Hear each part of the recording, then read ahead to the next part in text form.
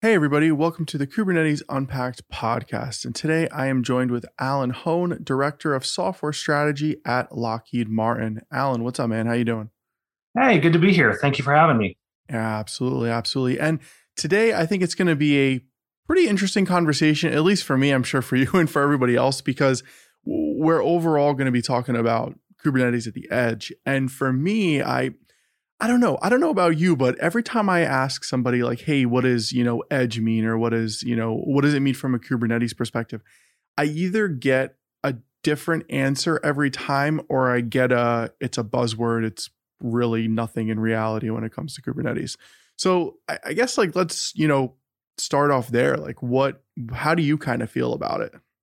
Yeah, it's interesting because I think you're exactly right. I think at the edge can mean so many different things, and for some people it just means outside the cloud, which isn't always a really helpful definition. But there's interesting cases, whether it's your Internet of Things, kind of using clusters that are co-located with lots of small devices in order to accomplish some task without having to always reach back to the mothership.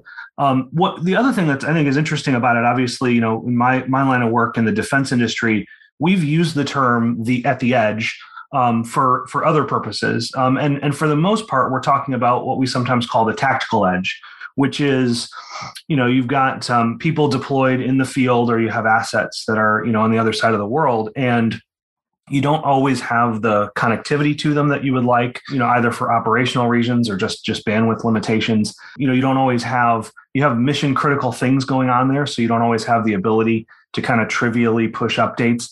And I think those are some of the kind of the things that make it worth talking about Kubernetes at the edge, because the way that you deploy, the way that you update, and the way that you operate changes because you are in that, what we would consider to be somewhat limited environment. Got it. Okay. So if I'm understanding correctly, edge is like a cache almost. Yeah, you could definitely think about it that way. You've got the issues of disconnection, of uncertain state, a lot of things that go along with the reasons you'd use a cache. I think there's some other factors that enter into it as well. One is that you are electing to do local processing because you need the responsiveness that you can only get if you have that kind of local processing. Because even in this age of satellites and mostly universal internet, it's still different talking to servers back in the United States when you're on the other side of the world. And then the other part of it is really the mission criticality. We talk in terms of things like of safety critical systems or mission critical systems, and that affects the architectural decisions that you make. It affects the what you prioritize, because you tend to prioritize predictability of the system over scalability. In the cloud world, particularly for systems that need to scale to the millions or billions, we tend to allow a little bit of unpredictability in things like response times and latency in order to get that ability to scale massively. And it's exactly the opposite at the edge. You want that predictability. You want to be sure that the processing will finish in exactly the right amount of time. And you're willing to give up the scalability for that because you're not solving those kinds of problems. Got it. Okay, that makes sense. And it's funny, like what this is making me think of is I think the AWS service is CDN that does this. I forget. But yeah, I think it's CDN. But one of the services, like essentially what would happen is, let's say you had a website and you had customers, e-commerce website, and you got customers all around the world. You got some in parts of the UK, you got some in parts of the US, you got some in parts of Asia, just kind of all over the place. Instead of having, one location. So for example, if it was hosted in US, the UK folks would be going to the US servers. The Asia folks would be going to the US servers, but that obviously causes a ton of latency. There's packet dropping, all of that, because it's going far distance, right, from a bandwidth perspective. So instead, you would set up, again, almost like a cache of sorts, where maybe there's a couple in the UK, maybe there's a couple in Asia. That way, it's faster and a little bit more predictable to be able to reach the e-commerce website. And that's kind of what it sounds like to me, like at a high level, obviously. The edge and Kubernetes in general is not just about running websites, but like at a holistic level, that's kind of what it sounds like to me in a sense. Yeah, I think that's a good way to think about it. The physical world, like we one of the great things about Kubernetes is that it's an abstraction. It enables us to kind of forget that we have physical servers and physical networks, but the real world does intrude.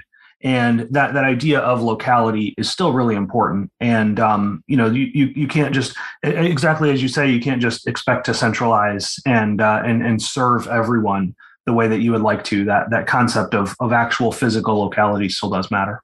Yeah, no, absolutely. I always like to say, so somebody's going to get mad at me at this about this at some point, but I always say that technical marketing is really good at attempting to tell us certain things. And one of those things is like, everything's in the cloud. It's totally fine. You could run it wherever. And that's not the reality. Like the uncomfortable reality is that there are still organizations in today's world that need to run things on-prem, that need to run things in certain locations, that need to run things in certain data centers.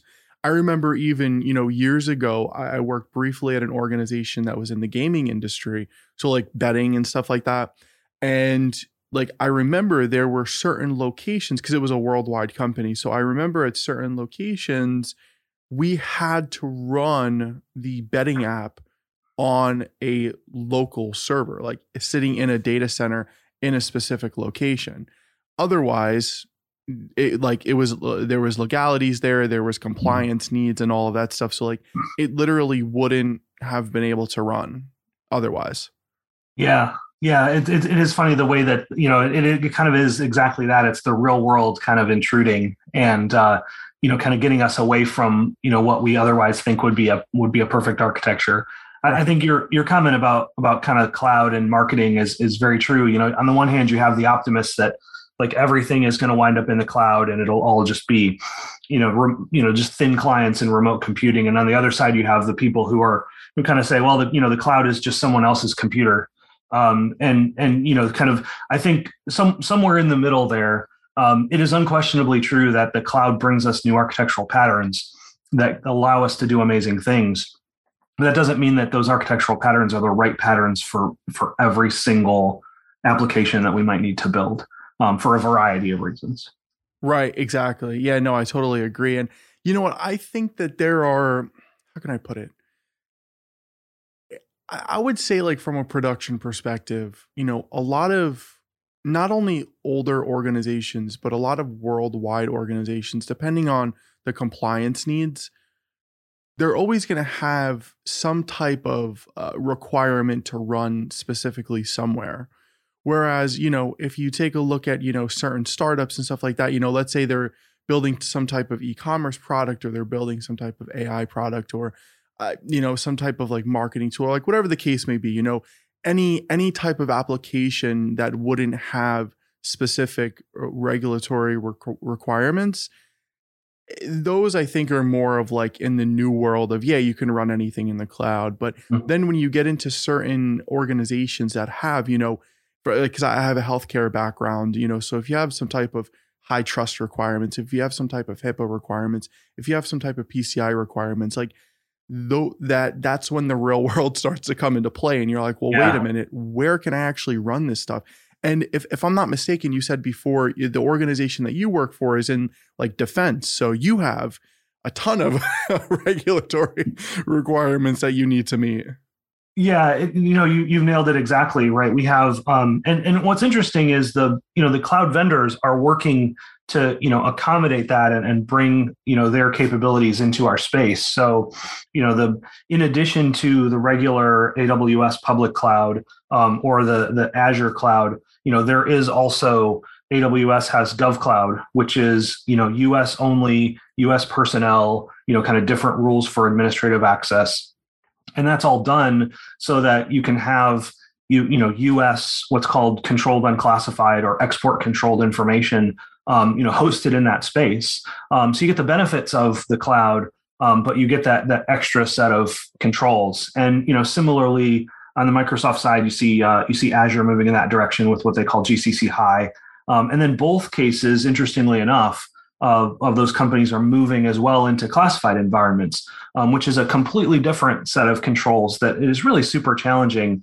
As we were talking about at the edge, like one of the things that makes it challenging is you can't make the assumption that you're ever going to be able to connect to the internet. In the case of classified systems, for example, those are completely air gapped and they're permanently air gapped. And there are mechanisms for almost sneaker netting, container images or applications or software across that boundary, but it has to be done in a very controlled way. And so it moves, kind of to even that more level of saying, okay, well, not only is this kind of at the edge for connectivity or bandwidth reasons, but it might be a completely isolated environment that maybe the vast majority of even your software developers are never allowed to access, right? So it brings along a ton of challenges from things like a DevOps perspective of how can I be a DevOps team when my devs aren't allowed to ever see ops? Right. Yeah, that's really interesting. So really from your perspective, the edge is some type of environment that, number one, is almost never touching the internet, and number two is effectively doing a specific job at a specific location. So with that, I mean, I guess then my question is, does edge in the cloud make sense, or does it make more sense to run those workloads locally in some data center? Like, for example, the way that you're explaining it, like what I'm thinking to myself is, I want to run my Kubernetes clusters on-prem at the edge. Maybe they're running K3S as, some type of like ARM style deployment. Maybe they're running on a localized server and I'm bootstrapping with kubeadm or something like that, because that's how can I put it? That's the best method, in my opinion, to ensure that exactly what's running, how it's running, what ingress and egress traffic is going out, what exact version it's running, all of that stuff. Yeah, you've hit it exactly. I think that's a really common pattern for us. Where we deploy quote unquote Kubernetes to the edge, it does tend to be those lighter weight clusters like K3S. It tends to be more static in terms of what gets deployed to the cluster on startup. It tends to be an environment where maybe the cluster gets shut down and started back up again in a way that would be very atypical for a Kubernetes cluster in the cloud. I think we talked a minute ago about cloud vendors kind of trying to bring some of their capabilities into these environments, and that also extends to the edge.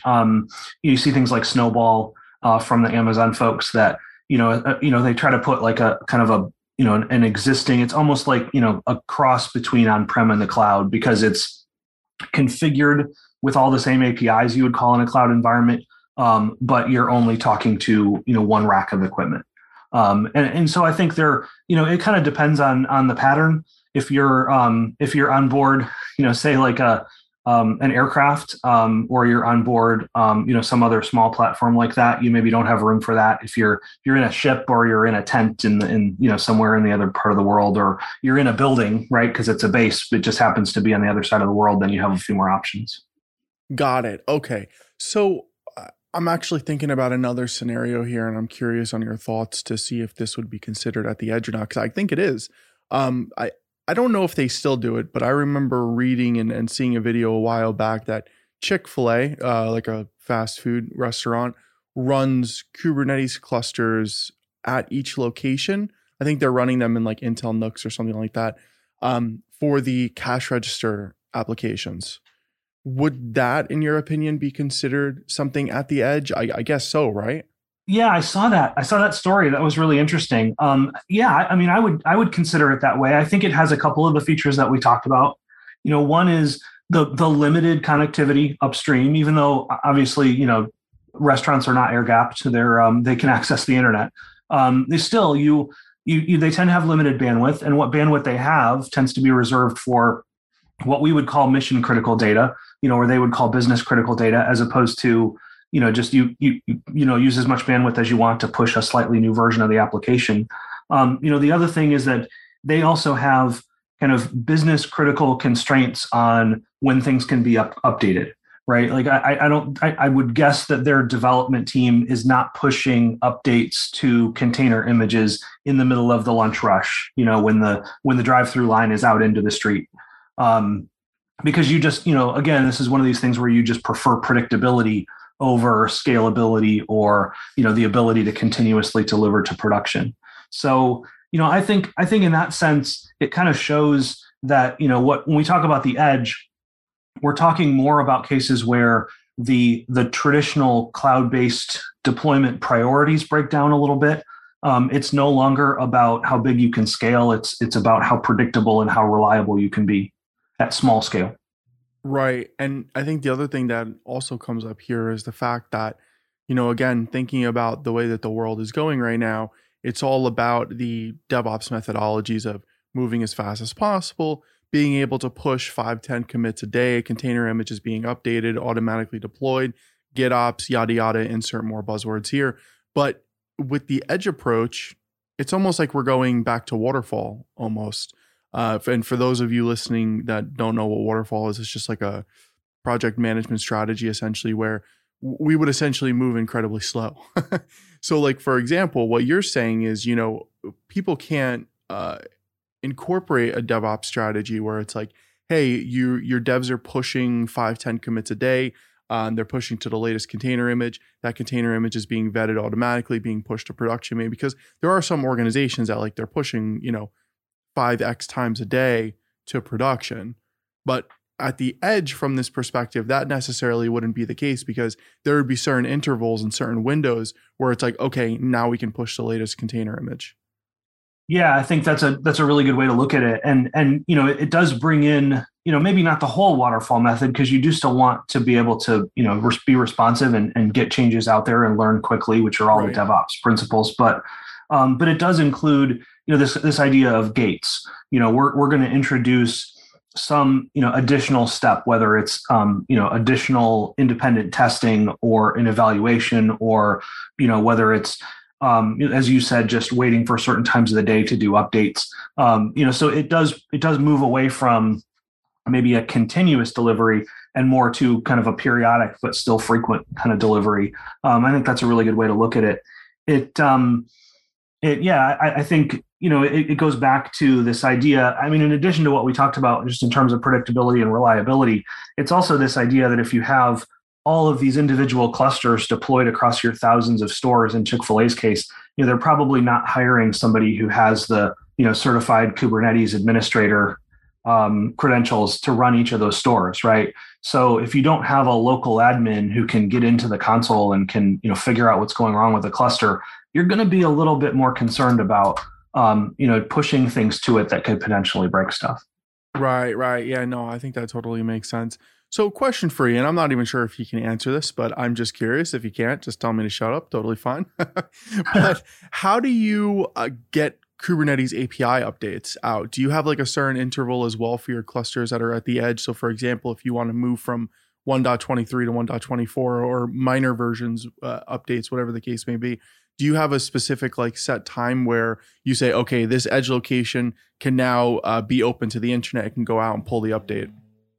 Yeah, I think that's exactly how it works. What we tend to do when we deliver out to platforms in various disconnected locations is we essentially just build up an image that contains both the lower level operating system and the necessary stuff to get that Kubernetes cluster bootstrapped. And so, because those things are kind of bundled together, we release incrementally to those, again, not continuously, but try to make it frequently. And, so we can have operating system packages get updated, or we can have a newer version of the Kubernetes cluster kind of come along for the ride. One of the real advantages of containers, and one thing that, you maybe were planning to ask, and I'm stealing your question. People sometimes ask if you have to go to all this trouble in order to run Kubernetes at the edge, like why bother, right? Why are you containerizing your application in the first place? But one of the real advantages that we get from it is traditionally that package that I just talked about, where we deliver a whole image to production, that would have been everything. It would have been 100% of all of the applications. Containerization lets us really break that up in a way that's considerably safer. So while we might still deliver a relatively sizable image with the operating system and the cluster, everything else on top of it is still individual container image delivery.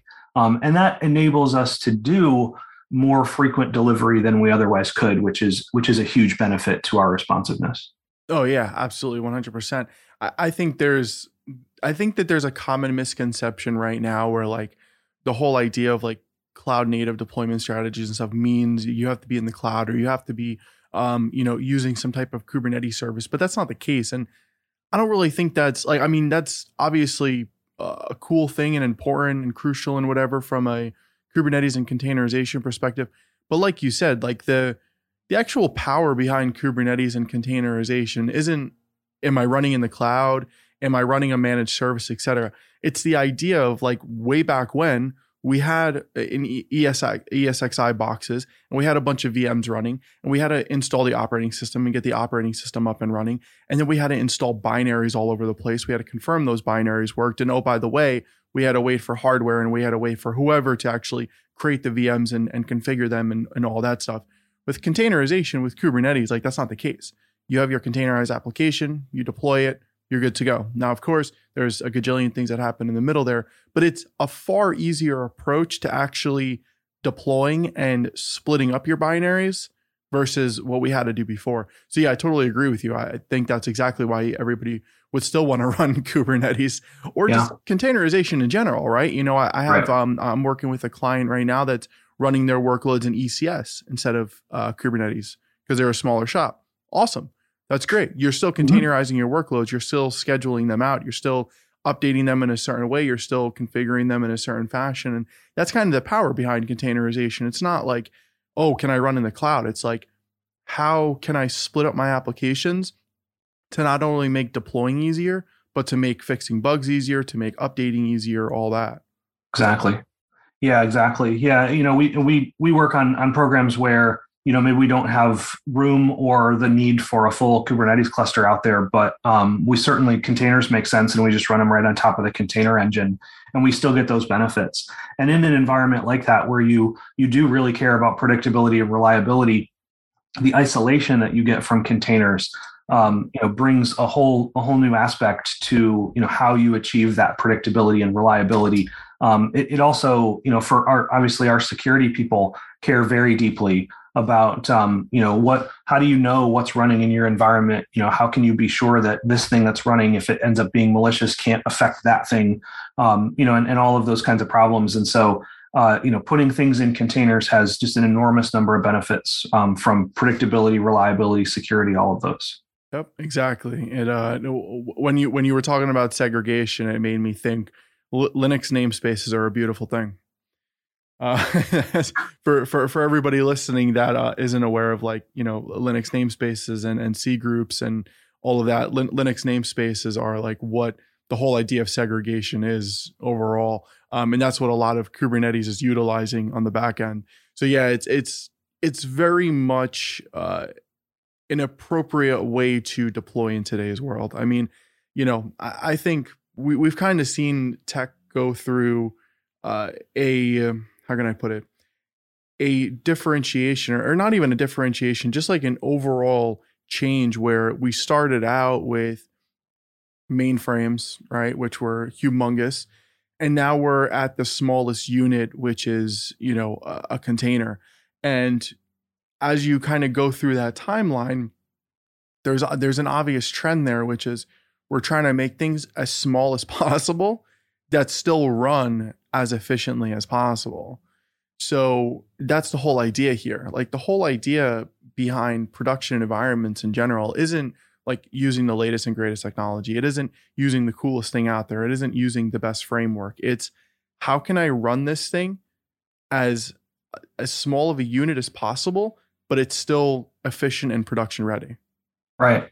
Yeah. Over the years, you know, we've definitely learned, and, you know, I've worked in the defense business for 25 years now, and you know, worked on some pretty gnarly legacy systems. And you know, where we always ran into trouble was in the coupling, you know, the interconnection between different parts of our code. And you know, when you're running on, you know, 3 Motorola 68030 processors, which, I'm dating myself, but, you're talking, a couple megahertz, and, they don't have a really fast interconnect, and there is no Ethernet. Then the only way that you can share data amongst the parts of your program is by shared memory and global state. And, you get all of the problems that entails. And, for those that didn't have to go through that, I think you should consider yourselves fortunate that we have computers now that are fast enough that we can truly isolate all of the small bits and bobs of our applications, solely have them communicate with each other through sockets, because it removes an entire class of programmer problems and really architect problems that you just don't have to worry about anymore. Yep. Yeah, I think that there were certainly pros to going through everything that we went through way back when, but I think you're absolutely right. The reality is that a lot of engineers getting into it today don't have to go through those problems. Although I do think that it opened up, how can I put it? It opened up the mindset of we continuously keep doing the same things, right? Virtualization, VMs aren't any different than running on bare metal. Containers, are a smaller form factor of virtualization, essentially, right? So it's we continuously see these trends of what's happening in the space, which is very interesting in my opinion. So, yeah. Alan, wrapping up here, I'd like to give you an opportunity to plug away. I know you have an awesome book that just came out. I actually went through it. I got a copy of it from No Starch, which was cool. And I thought it was a great book. So feel free to plug anything that you'd like, from your book to anything else. Yeah, thank you. Well, so I did have the chance to write a book. It's called The Book of Kubernetes. It's published by No Starch Press. And, in it, I go through some of what we talked about today. I go through in detail things like Linux namespaces and C groups and why those are important and why they enable containers to be as awesome as they are. And then we kind of start with a Kubernetes cluster and we build it from the ground up. I thought it was really important to show folks that are getting into this space, how you can open up that black box. Because if you go through a typical Kubernetes tutorial, it can be very opaque. It tells you run these commands and you run them, and then it says, congratulations, your container is running in the cluster. That doesn't really help you, debug. It doesn't help you understand a lot of the architectural challenges that we were just talking about. How do I prioritize scalability or predictability, or try to get a balance of both? And so, my book is intended to help open the door to that, help you peek inside that black box and really understand what's going on in a way that gets you information you can use to make smarter decisions as you build containerized applications. So it's called The Book of Kubernetes. Kind of buy it anywhere where books are sold, Amazon, your local bookstore, and help you check it out. Hope you like it. Awesome. Well, Alan, thank you so much for coming on today. I know this episode was ridiculously informative because I don't think I really had a good understanding of what Edge was prior to this. So thank you so much. And I'm sure everybody listening definitely got a big benefit out of it. So thank you so much for coming on. Really appreciate it. Yeah, my pleasure. Again, really appreciate you having me on. It's been a great conversation. It's always great to get to chat with somebody who has, the depth of experience that you've got and can put that experience into practice. So I had a great time. Awesome. Thank you so much, Alan.